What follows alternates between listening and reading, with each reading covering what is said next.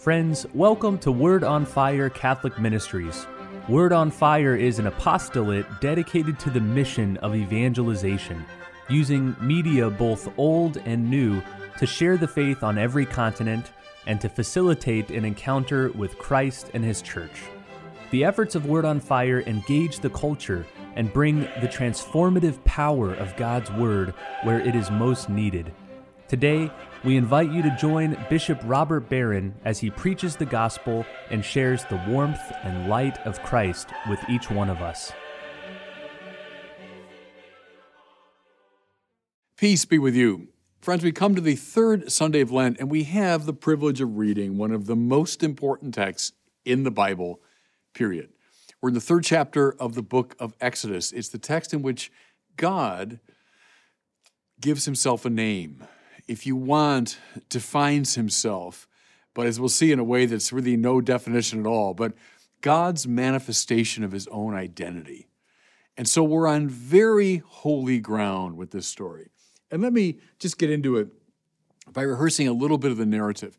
The biblical authors, with typical laconicism and understatement, will often just sketch a character in a few deft strokes. So Moses, what do we know about Moses? Well, he's found by the daughter of Pharaoh, this little baby in the basket. And so he's raised among the Egyptian gentry, upper class. We don't have to give in to all of Cecil B. DeMille's imaginings, but that Moses was raised in the very high culture of Egypt, that seems clear. And probably like a lot of aristocrats, was used to having things his way. And so when he sees this Egyptian who's mistreating one of his fellow Hebrews, he just promptly kills him and buries him. This is not exactly a man who's under control emotionally. And then when he finds out, the word has gotten out, he then leaves the country and he goes off into the desert. So you see this aristocratic figure, certainly, a man used to having things his way, suddenly in trouble, and now he has to go through, as so many biblical figures do, a time of trial and testing. And the typical place for this, we saw it a few weeks ago with the Lord himself, the typical place for this is the desert. So Moses, for years, this Egyptian aristocrat, lives the simple life of a shepherd in the desert. What's happening? Well, the refinement of his personality, the limiting of his sinfulness. Think of Joseph having to spend years in an Egyptian prison before he was ready to assume his role as vizier of Egypt. So now Moses, before he can take on the task of liberating his people, has to have the rough edges of his personality smoothed. And it's only after this long time of trial that the Lord appears to him. And here's this famous and beautifully told account. An angel of the Lord appeared to Moses in fire flaming out of a bush. As he looked on, he was surprised to see that the bush, though on fire, was not consumed. We have to pause there. It's such an important moment. The fire of God's presence, yes, indeed. But it doesn't consume the bush. In fact, it simply makes the bush more luminous and more radiant and more beautiful. So it goes, everybody, with the God of the Bible. Unlike the gods of the ancient Greeks and Romans, who, when they broke into human affairs, destroyed things, incinerated people, because they were in a competitive relationship with this world. For the gods to assert themselves, something in this world had to give. That's not the God of the Bible. Why? Well, it's very clear, because God's the creator of all things.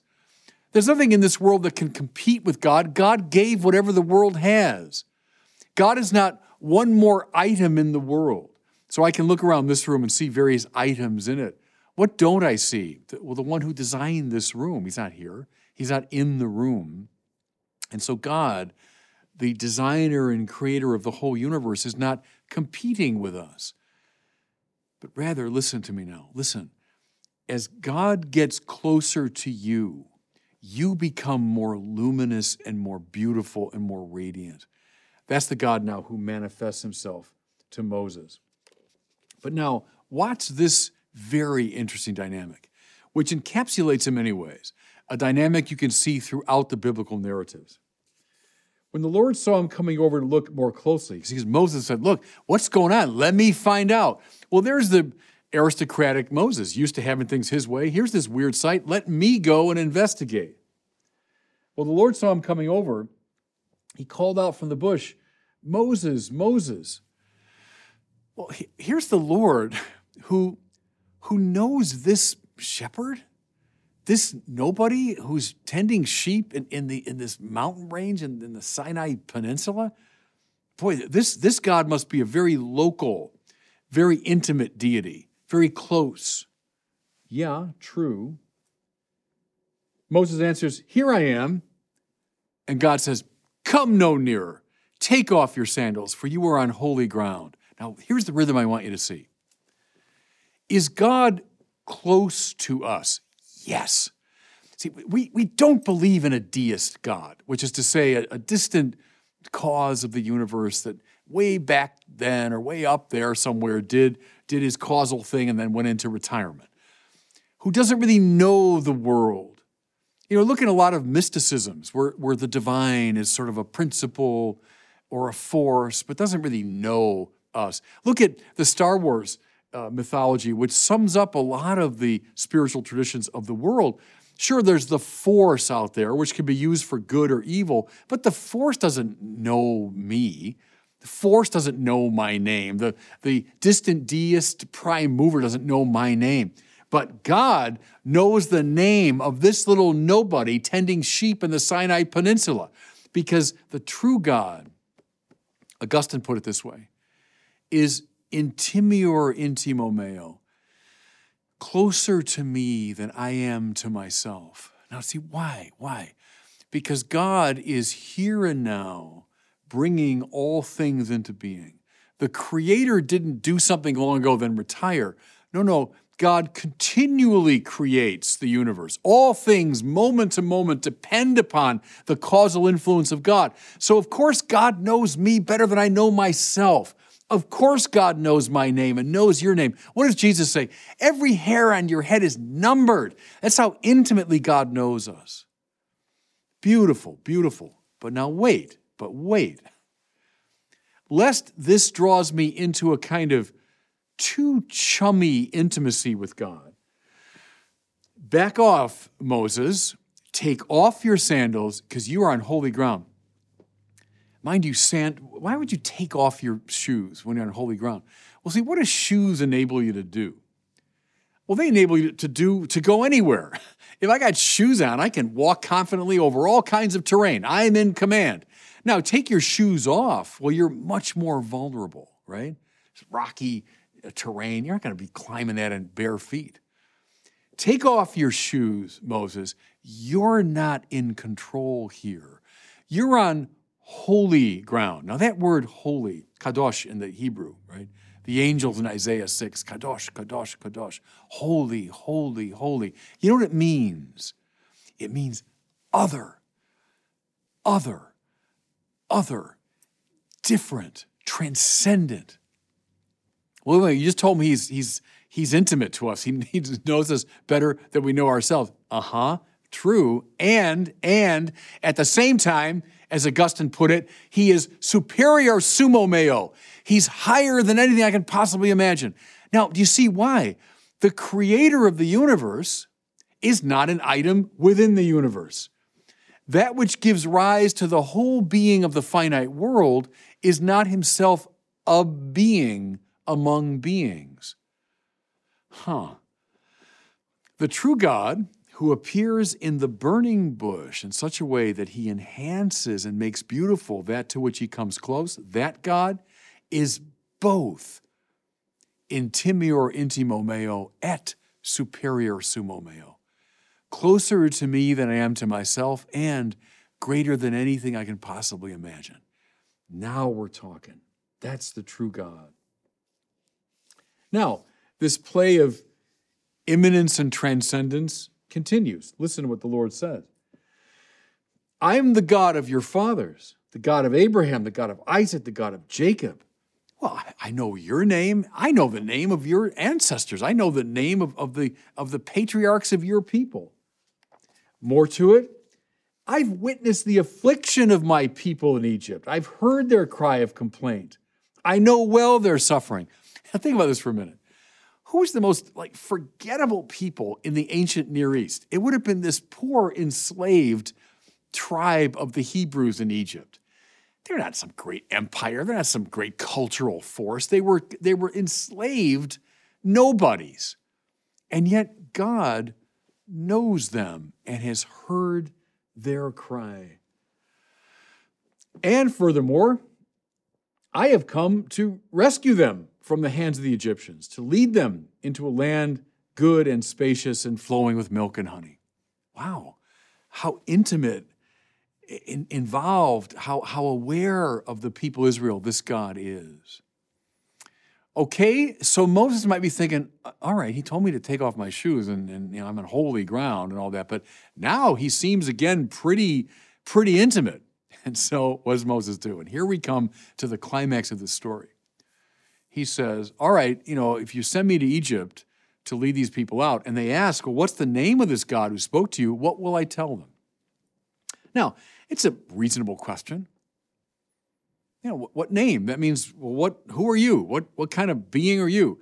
If you ask my name, I'm going to specify I'm a very, very particular human being. I'm, Bishop Robert Barron. I was born at this time in this place. I live here. I'm specifying exactly who I am when I give you my name. So Moses is asking a reasonable question. All right, Lord, what's your name? And then comes the line now, which is the most famous line. It's the hinge in many ways, everybody, upon which the biblical revelation turns. What does God say? I am who I am. Now, you might say it's a bit like take off your shoes on your holy ground. It's a bit like saying, hey, Moses, stop asking me such a stupid question. I am who I am. But see, press it even further. What's your name? Who are you? How can I specify you? Which being are you among the many beings of the world? Which God are you? There's a God of the river, God of the mountain, God of this people, God of that people. Well, you're a God, clearly. Well, which one are you? What's your name? No. The God that Moses is dealing with is not one of those little petty deities, not one little divine potentate among many. The creator of the universe, as I've said, is not an item within the universe. I am, who I am. See, I am a human being. I am Bishop Robert Barron. I am someone who lives in Santa Barbara. I am someone giving you a sermon. See, what I've done with that I am is I've specified and defined precisely what kind of being I am. That's what God won't do. That's what God can't do. I am who I am. To be God is to be. That's Thomas Aquinas. In God, Thomas says, essence and existence coincide. Now, what does that highly abstract language mean? Well, think of, there's this camera in front of me I'm speaking into. That's a type of being. It exists in a particular way. It's got the form of camera. There's all these items around me I can see. There's people around me I can see who are typical, they're types of being.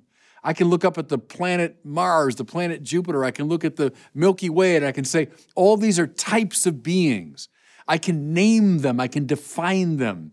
Their existence is received and delimited according to certain essential principles. Excuse the philosophy, but that's the way that our tradition has translated this language. They're all beings of some type. And then there's God. I am, who I am.